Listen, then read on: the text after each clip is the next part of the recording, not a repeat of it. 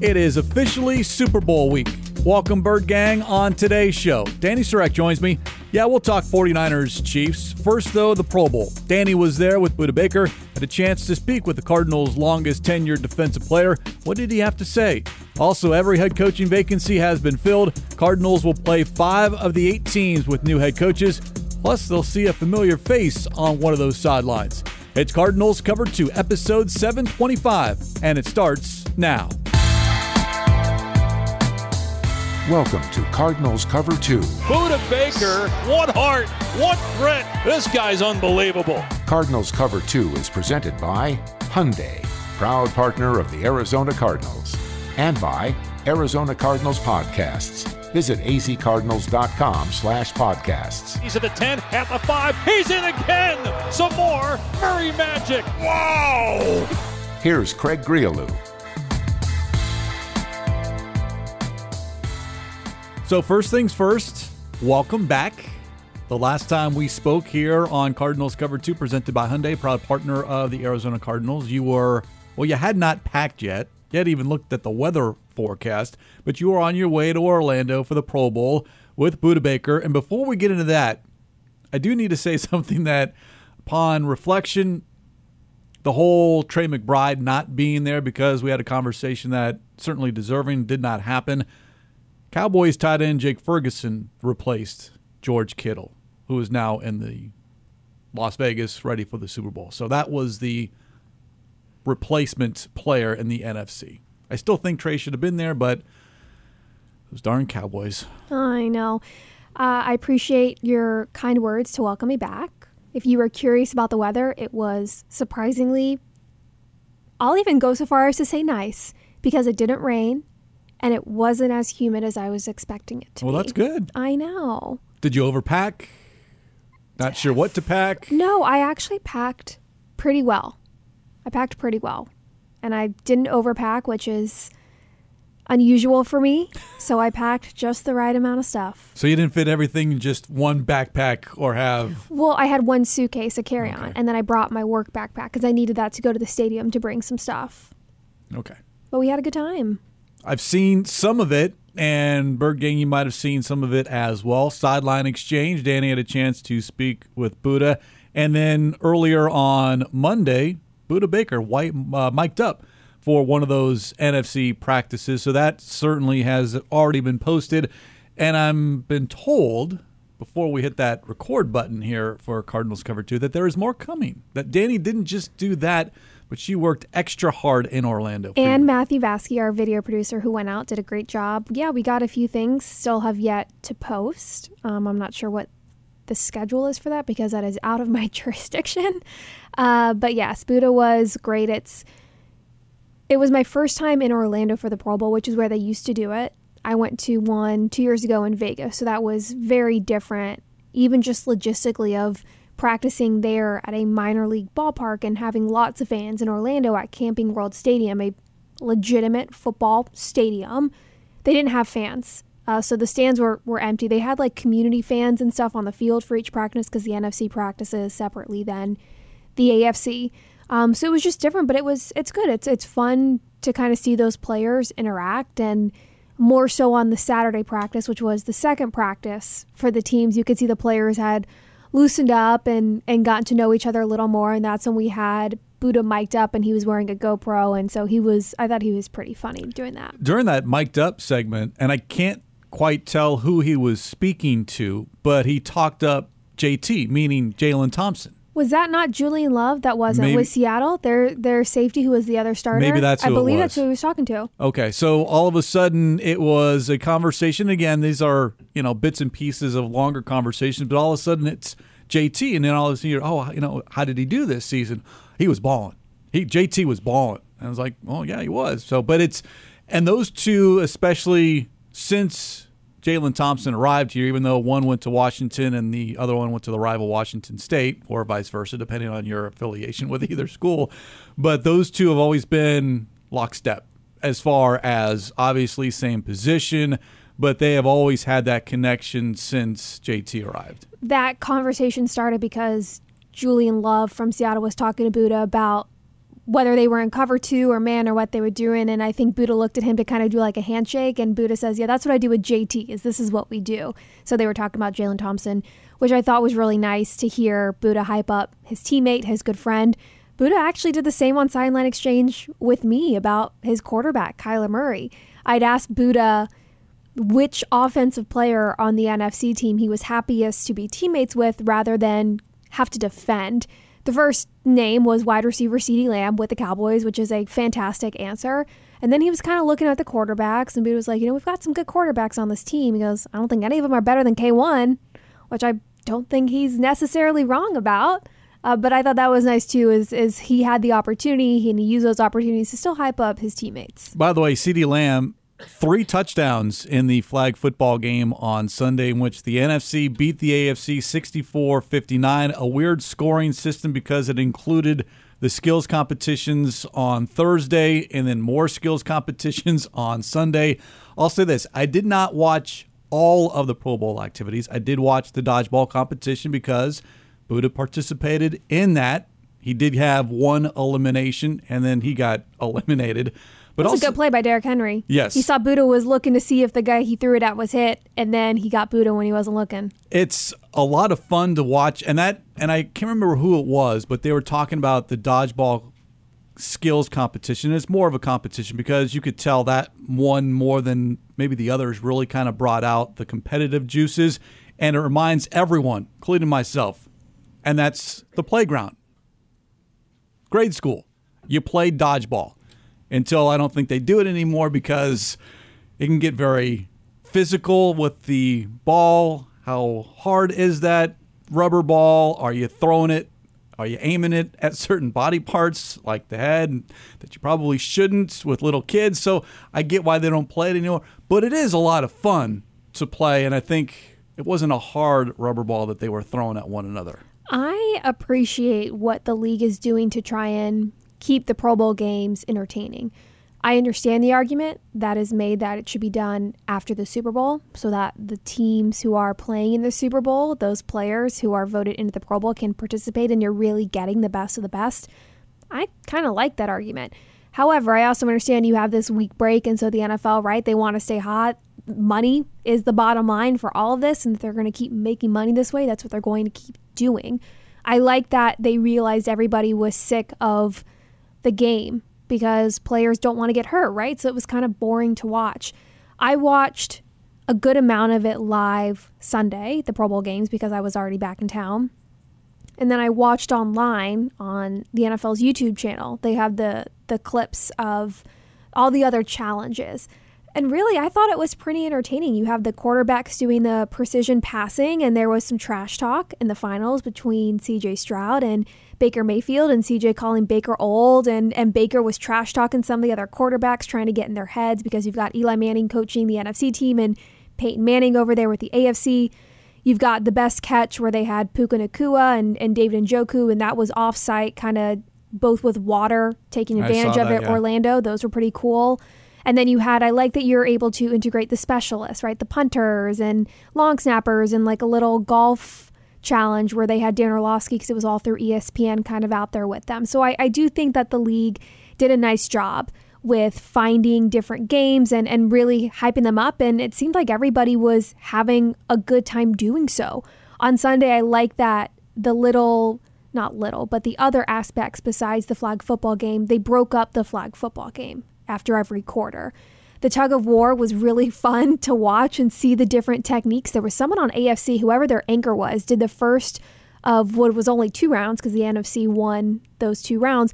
But the anchor on the first leg for the AFC, he was backwards, as almost he was just trying to truck forward with the rope. So seeing the different strategies there and the gauntlet where you had Jason Kelsey on the sled and He was going up and down, bobbing like a rope, like it's fun to see. I actually really enjoyed it. And Budda had a pick in that 2-point conversion of the flag football game in the end zone. Yeah, it did have the interception, so he did contribute to the NFC's win. And also the difference, and this is where, if you didn't watch the whole thing, usually, and you hear this, if you talk with Ron Wolfley, who went to 4 Pro Bowls, he would always bring this up, but that was back when it was in Hawaii. It gets real competitive in the fourth quarter down the stretch because guys realize that there's a winner's check and then there's a loser's check. And depending on how many family and friends went with you to Hawaii or Vegas or wherever you're at, then all of a sudden that calculation starts in your head. How much did I really spend this week? Wait a second, I need to win, because the difference, $88,000 for the winners, $44,000 per player for the losers. So that's a big, significant difference, and that is when all of a sudden, yeah, it's flag football, but a lot more trash talking, a lot more strategy, and it comes down to a fourth down goal line stand. And the eruption from the NFC sideline when that pass fell incomplete, these players acted like they had won not a division title, but conference championship game. I mean, it felt like that just watching it. And to your point, everyone seemed to have a good time, and I think that's the bottom line. And if you were in attendance or watching it on TV, however much you watched, I do think you had fun watching that either as a spectator in the stands or from your living room. I think it was nicely done when it comes to the production of the skills and what the players were doing, and then having ESPN, their analysts, and they were talking to players throughout each competition, the way that the Manning brothers were getting involved in the production side of things with the interviews and things like that. It was fun to watch, and you could tell, you're right, that it was a fun environment for those that were there in person. It's also fun for the players, not only to get to be around the fans and around each other, they do use it as a family vacation spot, especially Orlando more so than Vegas. There's on the sideline, there's lots of little kids and family members, and I know that Budda was going out with some family members, and Orlando's got a lot to do if you want to do Universal Studios or Disney World or things like that. So you're right, I'm sure that once being a couple days out there with some family members and you're seeing what the bill is racking up to, yeah, they're gonna play a little harder in the fourth quarter to try and get that bigger check. I think there's a happy medium if you don't want anyone to get hurt, so you try to minimize some of that contact, and yeah, you're going full speed, you're running around, but you're probably doing that anyway, so you don't have pads on, and it does seem that there was more enjoyment out of it this year, even watching it a little bit last season. You talked about the different competitions, and all of a sudden, because I was flipping back and forth, then all of a sudden, okay, the game starts, and you go back to it, and you're like, wait a second, I thought the game had started, and it's a competition, and it's like after each quarter there was something, at halftime there was something else, so breaking it up to give guys a little bit more, because the flag football was basically a 7-on-7. I mean, it wasn't a full 11-on-11. You weren't blocking, you're not rushing. I mean, there was a couple of different rules in which you could rush the quarterback, but other than that, it kept everyone engaged. No one seemed like they were standing around with nothing to do. I also like, you're talking about flag football, right? There's no offensive line there. You're not rushing the quarterback. So I like that through the other competitions, seemed like a nice blend to involve the skill set of pretty much every position that's on the field. Power, agility, precision, right? They had the long snappers and the centers. They were snapping the ball, and that was a competition to try and snap the ball through a hole worth different points depending on how large or the location of the hole on the wall. And again, with the golf and tug of war, right, that strength, the gauntlet had different aspects to it depending on what your expertise was. I think that is a key component as well, is every position and what it takes to be good, what it takes to be a Pro Bowler at that position. You're able to showcase those skill sets in different competitions. Again, Budda Baker making his 6th Pro Bowl, 5th in a row. Your second Pro Bowl appearance. I didn't get a. Just to be clear, I don't get a check though. I wish I did. No check. No check for me. Unbiased participant as far as whether you're rooting for, but you did obviously want Budda Baker to succeed. But if you have not seen it, even if you have, I strongly recommend Sideline Exchange, because Danny does a good job of getting these players in a comfortable setting, whether that's on the practice field or on the sideline. Literally, Sideline Exchange with Budda Baker. But a couple of things in which you asked him and his responses. First, about his season. And we've talked about it a number of times here on Cardinals Cover 2 and other platforms, that this statistically was not one of Budda Baker's better seasons as far as, and he admitted it I don't have the splash plays. No interceptions, passes defense, fumble recoveries, forced fumbles, none of that, no sacks. Yet he told you that he felt 2023 was, quote, one of the best seasons of my career, end quote. And from his perspective, maybe it was, but as a fan, as you're watching the game live, you're like, well, he doesn't do anything. There's nothing on a piece of paper. But Budda's often said, no one's targeting me. The ball's not coming in my direction. And that's by design. Quarterback drops back to pass, surveys the field. Yeah, 3 is on the left side. I'm going to the right side. And you can't do anything about it. There's ways to get Budda more involved, bring him up to the line of scrimmage, play him in the box, which the Cardinals did a number of times. But there were a lot of times in which the assignment was to cover a particular side of the field or a zone, and there was not a lot of activity for Budda this season. There's more than just the stats in a lot of positions. Now, being a DB, yeah, you're going to look at the stats to determine somebody's performance from that year of how many catches did they allow, or interceptions, or forced fumbles, or fumble recoveries, things of that nature. And you're right, Budda said so himself that he recognizes he did not have those splash plays. He missed 5 games due to an injury.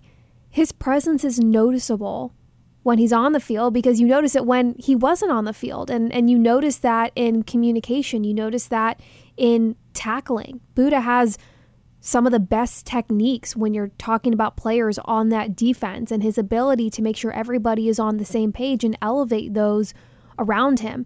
Even if you're not going to have the numbers show up on a stat sheet, all those intangibles, plus the tangibles of him making those tackles, is so vital. Despite missing 5 games, Budda Baker finished with 87 tackles. That is a high number for a DB. That was second most on the team. Now, the player who had the most tackles was linebacker Kaiser White, who missed, I believe, 6 games. So whether that's good or bad, if you're talking about your top 2 team tacklers missing time, of that's how good they were, or maybe an area you're looking to improve the defense moving forward.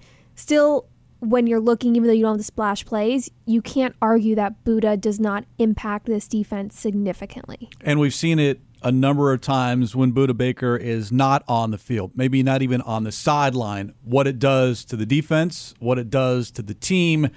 There are just a handful of players, and I would include James Conner in this conversation as well, that their presence, yes, they're talented on the football field, but just their presence alone kind of uplifts everyone around them. And that's hard to pinpoint on a stat sheet. That's hard sometimes to come up with how much are you worth to a team, when at the end of the day it always comes down to your stats. But there are certain players, and every team has these players. That's why some teams value certain players, their own players, more than they would some other player on another team. I think Budda Baker is that. Plus, he's earned a reputation around the league. Head coaches from opposing teams, they're aware of what Budda Baker can do when he is targeted, when he is made a part of a particular play. So your best is just to avoid at all costs. That says a lot. 2/3 of the votes to make it to the Pro Bowl are the coaches and the players around the league. And despite missing a handful of games and not having those splash plays, Budda Baker has earned the respect of his colleagues around the league that he still made the Pro Bowl. It's not uncommon that when a 4-win team finishes the season with 4 wins, you're not going to have a lot of Pro Bowlers. Now, we've talked about there were still a handful of Cardinals who deserved to make the Pro Bowl, regardless of that record. Safety Jalen Thompson, tight end Trey McBride, running back James Conner, rookie tackle Paris Johnson Jr. Something else when you're talking about the intangibles that Budda adds to this team, I mean, think about what we saw from him last season. The shoulder injury and the ankle, and what he's been playing through what he's been willing to play through these last few years just because he cares so much about being on the field. The passion that we saw in Hard Knocks in the locker room when this Cardinals team was struggling under the old regime, and the emotion that he had and how much he cared about this game and this team and this organization, those still matter. And I do think it says a lot that Budda has earned the respect around the league that he has to make his 6th Pro Bowl in 7 years of being in the league, and he's the only safety in the NFL to have made the last 5 Pro Bowls as a starter. It's impressive. The only number that Budda Baker does care about is the totals as far as wins and losses. And he mentioned that to you as well as part of that sideline exchange. Budda was very complimentary of General Manager Monty Ossenfort and head coach Jonathan Gannon about building the foundation, the winning culture, and being excited for the future.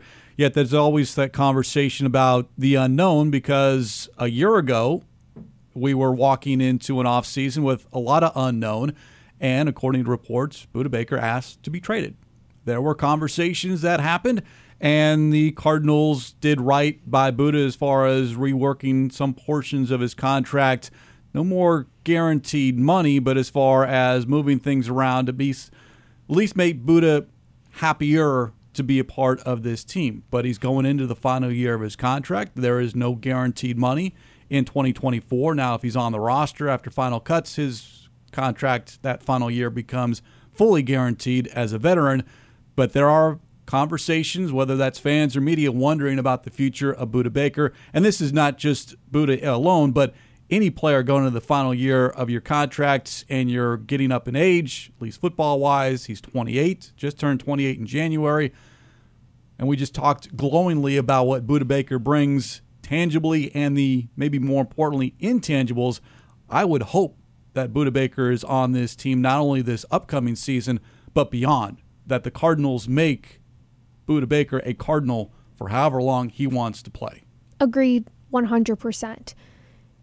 It didn't surprise me that just coming in as a new general manager, not just to the Cardinals, but for the first time in his career, that Monty Ossenfort did not give Budda Baker the contract extension that was presumably why Budda Baker had asked to be traded, because Budda had 2 more years at that point on his contract. You're right. They did right by him, gave him, we don't know the details, but kind of reworked his contract, gave him a little more money last year. Budda could very likely not want to be traded because now he's had a year under Ossenfort and head coach Jonathan Gannon and defensive coordinator Nick Rollis, and understanding where this defense and this team is going. This could very much be the place that he wants to be. It'll be interesting, though, as we start to get a little further into the offseason, because typically those reports don't really happen kind of till the season ends, of after the Super Bowl, closer to the Combine in early March, those kinds of times. It'll be interesting if maybe we're wrong and maybe Budda still feels that way and that's something that's expressed. He might not express it publicly if he does still feel that way. But again, after the year that the Cardinals had, not talking about just 4 wins, but what we saw from this team, from this defense, and the fight that they have and the foundation that's been set, you could see an extension this year. This would be the time. It wouldn't have, in my opinion, made sense last year with 2 years on the deal, especially because is that the kind of precedent that a new general manager wants to set? Usually not. Now going into a contract year, it'll be interesting if this becomes a bigger topic in the offseason, if either side kind of becomes vocal about it, and if something is done. I'm not sure the difference of last year to this year in terms of a trade value, or if that's something the Cardinals are even interested in. But I would think that if Budda happens to still feel the same way, we'll hear about it within the next couple weeks. I do think something happens, again, whether that's an extension or something done to the contract as it is, or hopefully not, but Budda Baker is traded. Again, these are all options on the table. I do think something gets done just because of the fact that you talk about the salary cap, and Budda's cap hit is the 3rd highest on the team. And typically when you're looking for more money to spend in free agency, you're trying to figure out, how do I fit everything under the salary cap? So you address certain things. You change contract terms, you turn things into a signing bonus, so you give more money up front, and then you kind of, as they say, kick the can down the road. You're never satisfied with where your salary cap is as a general manager. You just try to make it more manageable immediately, and then kind of with one eye kind of look towards the future. That's tomorrow's problem, right? Exactly. Yeah, everyone does it in all walks of life. See, maybe that would make me a good GM, as I'm not very good at math. So if you just tell me I can do this now and then worry about all that later. Yeah. Your tomorrow self hates your that's today tomorrow's self. problem. Yes. Sure. So something to keep an eye on as we continue to get further and further into the offseason. Obviously, this is Super Bowl week. You got the scouting combine, and then free agency begins. And speaking of Super Bowl week, 49ers, Chiefs, both in Las Vegas. Monday night is opening night, where everyone and their mom basically gets to go to Allegiant Stadium if you want. Can figure out a credential. I don't even know how many different media members are credentialed, and maybe even some non-media members, but it's always an entertaining night, if you will, maybe even more so considering that it's in Las Vegas. Golly, a week in Vegas, Craig? A week in Vegas. Isn't the max supposed to be like 48 hours? Yeah. Yes. Oof. Now, coaches and players that are participating in the game, they're so far I was going to say, the they've got to be far. They're at least 20, when we 25 miles went away. for the Pro Bowl, they very wisely had everybody as far away from the strip as possible. So I would imagine it's probably the same setup for the Super Bowl. Now, I understand you're headed. Sure am. To Not Las for a Vegas. week. I could not handle that. I couldn't handle that emotionally, physically, financially. No way, Jose. I am going for 2 days. That is my plan. It's close enough to where I can drive and not have to buy an outrageously priced plane ticket to go see some colleagues, just kind of network and meet new people and kind of just experience that. We did get to experience it a little last year when he was in Arizona, but we were working some of the events and things of that nature. And again, mostly just because it's close enough to where I can make it work. And I've got a good number of friends who are going, most of them, to work in some capacity for whichever, organization they work for. Others are also just kind of going for fun. So I'm excited. Again, the plan is to not be there for longer than 48 hours. So I'm not even planning on staying through the game. I want to watch that on a couch comfortably.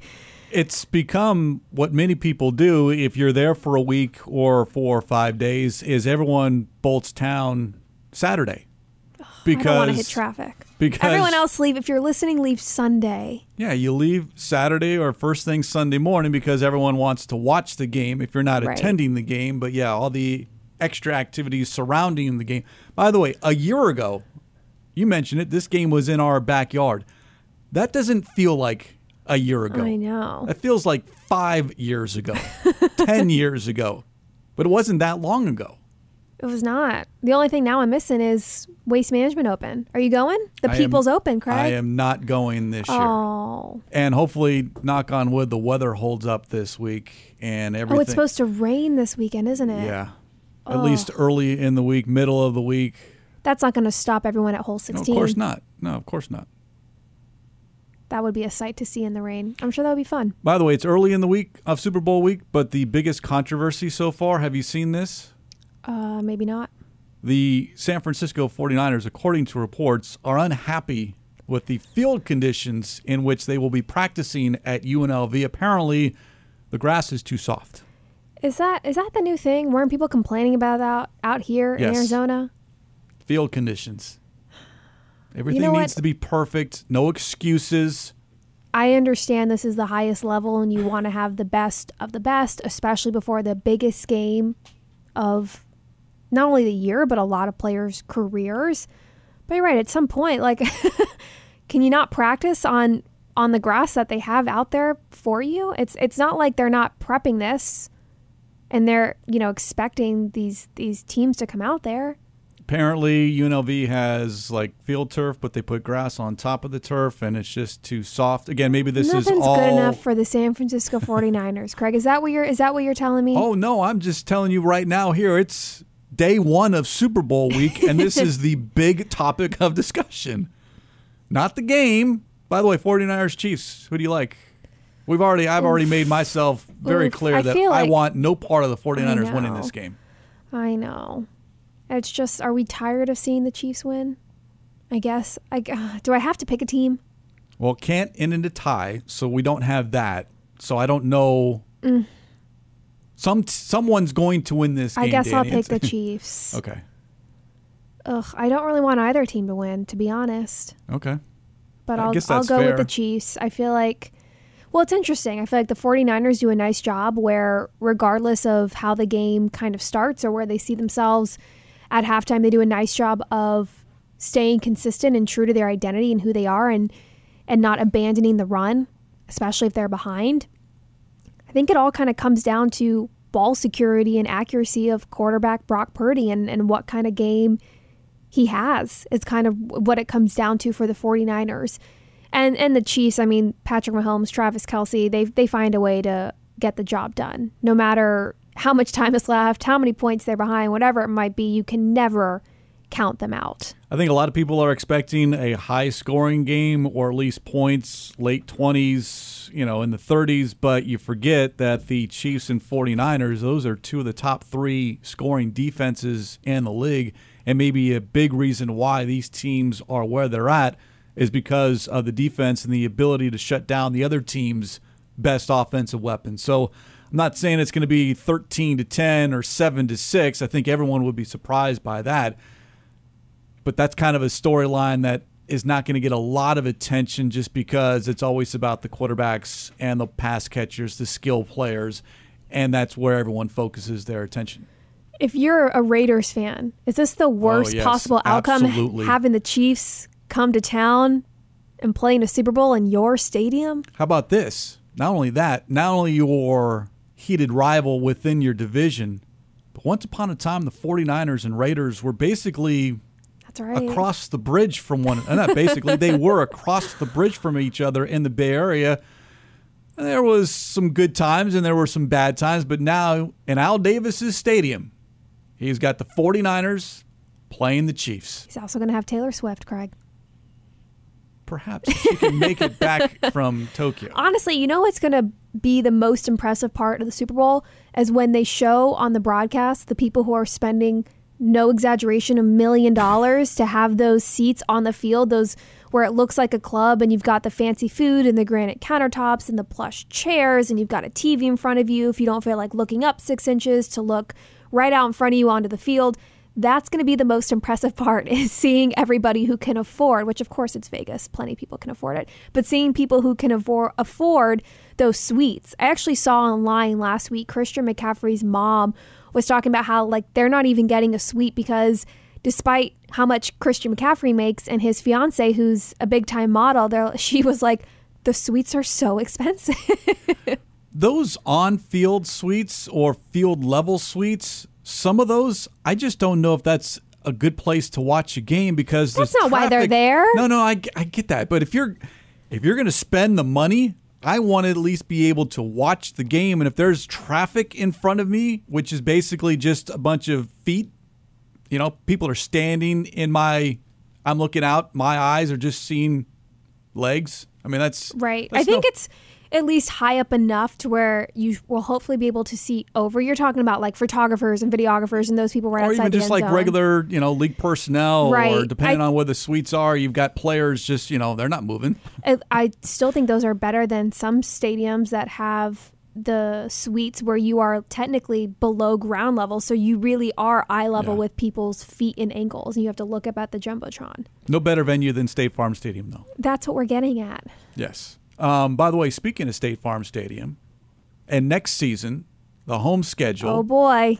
Someone's coming back to State Farm Stadium. Tell me who's coming to town besides Santa, Craig. Oh, I like what you did there. Easter Bunny? No. This was fascinating on how it all played out because I believe it was while you were in Orlando on Friday. I was getting the alerts, though. Cliff Kingsbury reportedly was set to become the Raiders' offensive coordinator. Then on Saturday, he withdrew from consideration per his agents, and then all of a sudden he became a hot name with the Washington Commanders' OC job. And then Monday, it's official.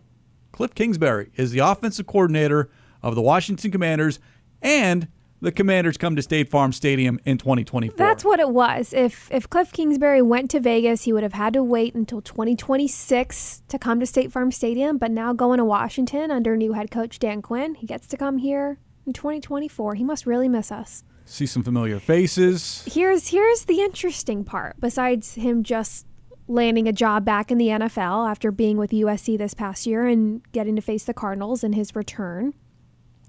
What does this mean for the draft? Because everybody's right. The wheels are spinning 100 miles per hour because The whole talk is around USC quarterback Caleb Williams. Chicago has the first overall pick. Washington has second. The question is, do the Bears want a quarterback, or are they going to keep Justin Fields? And if they want a quarterback, is it Caleb Williams? Well, Cliff Kingsbury has got plenty of experience. If he feels that Caleb Williams could be the type of starting quarterback that he would want as the OC in Washington, and everybody's on the same page there, does Washington trade up from 2 to 1 with Chicago in the draft? In which case leaves you two options. If they want a quarterback, it depends on if they feel like there are two quarterbacks where they feel like they could win either way. It's kind of the discussion with CJ Stroud and Bryce Young. I feel like you have two good options. Which one do you want to go with? Maybe if Chicago feels good enough about two quarterbacks, they would be okay dropping down a spot and landing with one of those quarterbacks. If Chicago doesn't want a quarterback, Craig, this is where it could affect the Cardinals, who, according to a lot of mock drafts, are landing Ohio State wide receiver Marvin Harrison Jr. And if Chicago doesn't want a quarterback, they could absolutely use a top wide receiver, Craig. Everyone likes to connect dots around this time. Fast, or go back in 2019 when Cliff Kingsbury hired as Cardinals head coach, and that video surfaced of Cliff at Texas Tech saying, I would draft Kyler Murray number 1 if I had the first overall pick. But then what did he say when he came to the Cardinals? Well, it was, at that time, Josh Rosen's my guy, and then it was for now, right now, and then obviously Kyler Murray is the first pick of the Arizona Cardinals. Now it's because of Cliff's connection with Caleb Williams at USC, where he was an offensive analyst for the Trojans last season. And now at number 2, if you're the Commanders, do you like Caleb Williams that much? Did you like him that much before hiring Cliff Kingsbury? Do you like him now more after hiring Cliff Kingsbury? And then as you talked about, okay, well, if the Chicago Bears just move back a spot, they can still draft a quarterback. Or is some other team in the mix for those first 3 positions before the Cardinals hear their name on the clock? It's going to be a fascinating conversation and debate over these next several weeks until we get to April, because the top 3 teams all need quarterbacks. Cardinals don't, and could have their pick at the best player overall, who many believe is Marvin, or maybe it's a player at another position of need, i.e. offensive line. I think it'll be interesting to see Kingsbury work as an offensive coordinator. I think in hindsight that probably would work better for him. I think maybe being a head coach of just having to have your hand kind of in everything. He's such an offensive-minded coach. It'll be interesting to see, again, depending on which quarterback Washington ends up drafting and using for the future. It'll be interesting to see him kind of work as just an OC and not have to worry about everything else, and have a defensive-minded head coach in Dan Quinn coming from Dallas, where he was the DC for the last couple of years. I know that there was, rightfully so, a lot of frustrations when Kingsbury was here in terms of game management or creativity or, running the ball and kind of more that style. I can't foresee him having a different style than how he liked to call plays when he was here in Arizona. So it'll be interesting to see how he does out in Washington. Has his offensive philosophy shifted if at all, as far as shotgun versus under center? That will be interesting to see. But to your point, when you're the head coach, you have a number of different things cross your desk. As a coordinator, a position coach, very little crosses your plate as far as everything else. Is this better? Is Cliff better suited to be a coordinator at the NFL level? I never thought he was going to go back to college outside of just, an offensive assistant. Right, not back as a head coach. No. Just because as much as he complained about everything else that he had to deal with, but now he can focus on what he likes to do. Watch film, draw up plays. How many times did we walk by his office? If he was in there was film being watched. He was sitting there diagramming, doing something, and now he can just focus strictly. Whoever the quarterback is, whoever he'll be working with, but now this might be the perfect situation for Cliff. Even if it was with the Raiders, I'd be saying the same thing, because he can now just focus on one side of the football as opposed to both, and then have everything else come in a number of different directions. I agree. I think, it'll be interesting to see. It wouldn't really surprise me if he does find success, kind of more so now having that niche of just really calling plays and working with the offense. So it'll be interesting to see whenever they come to State Farm Stadium. Do you think that warrants like a week 1 matchup? That head-to-head of Cliff Kingsbury and Kyler Murray and the return? I wonder because there are 3 first-year head coaches that the Cardinals will play this season. There's Mike McDonald with the Seahawks, Dave Canellis with the Panthers, and Gerard Mayo with the Patriots. Now, you got Jim Harbaugh. He's been a head coach before. Dan Quinn, a head coach before. But when you're walking into a new situation, is it better to see these teams early in the year when they're still trying to figure things out, or later in the season when you actually have some tangible game film on what they like to do offensively or defensively? That's a good question. I think there are advantages and disadvantages to both. I would think it would benefit the Cardinals more so seeing those coaches later in the year when you have some film. I think kind of similarly almost to the Cardinals this past year of, right, we saw some flashes early on, and then it kind of felt like as the season went on, not to say that the Cardinals weren't getting in their own way, but it did seem like whoever they were playing had a better idea of what to expect offensively and defensively from this team. The good news is, and if the Commanders are successful as an offense under Cliff, you only get to see them once this season, and then you won't see them for a while.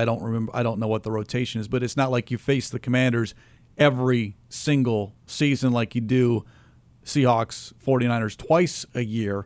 So you do have that going for you. And earlier on Monday, Dan Quinn, officially introduced as the Commanders head coach, talked about hiring Cliff, reminds him of the decision when he hired Kyle Shanahan as the OC in Atlanta. Oh, boy. We about to get a Cliff Kingsbury tree? Is that what's next? I don't know. I'm happy for Cliff. I'm glad he's getting another opportunity. I can only judge people how they treat me, and Cliff treated me very well.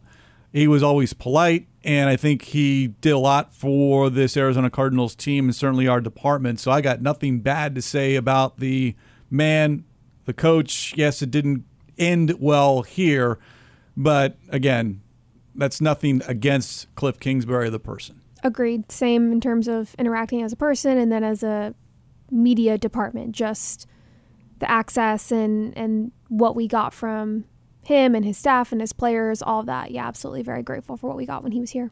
Be good to see Cliff. I'm sure he looks the same. I'm sure he does. And I'm actually kind of glad it's not the Raiders because to your point, now you get to see him this season as opposed to waiting until whatever. I think Darren Urban figured it out. If it was the Raiders, it would have been like 2026 or 2028 or whatever. Yes, I think 2026 here in Arizona and then 2030 in Vegas. Let's bring back Cliff this season. This is good. I like it. All right, so I'll ask you the same question I asked you 1 week ago. Are you packed yet? No. Okay. I have done laundry, so I've got clean clothes, so I should be able to pack soon enough. But again, I'm driving, so I can overpack out the laundry. Oh, yeah, it doesn't matter. Yeah, I'll be fine. Okay. Lots of options. Drive safe. Thank you. Enjoy. I'll do my best. Okay. And what do you, for Super Bowl, do you make a dish? No. Or something no? Green bean casserole? No, sorry. No. No.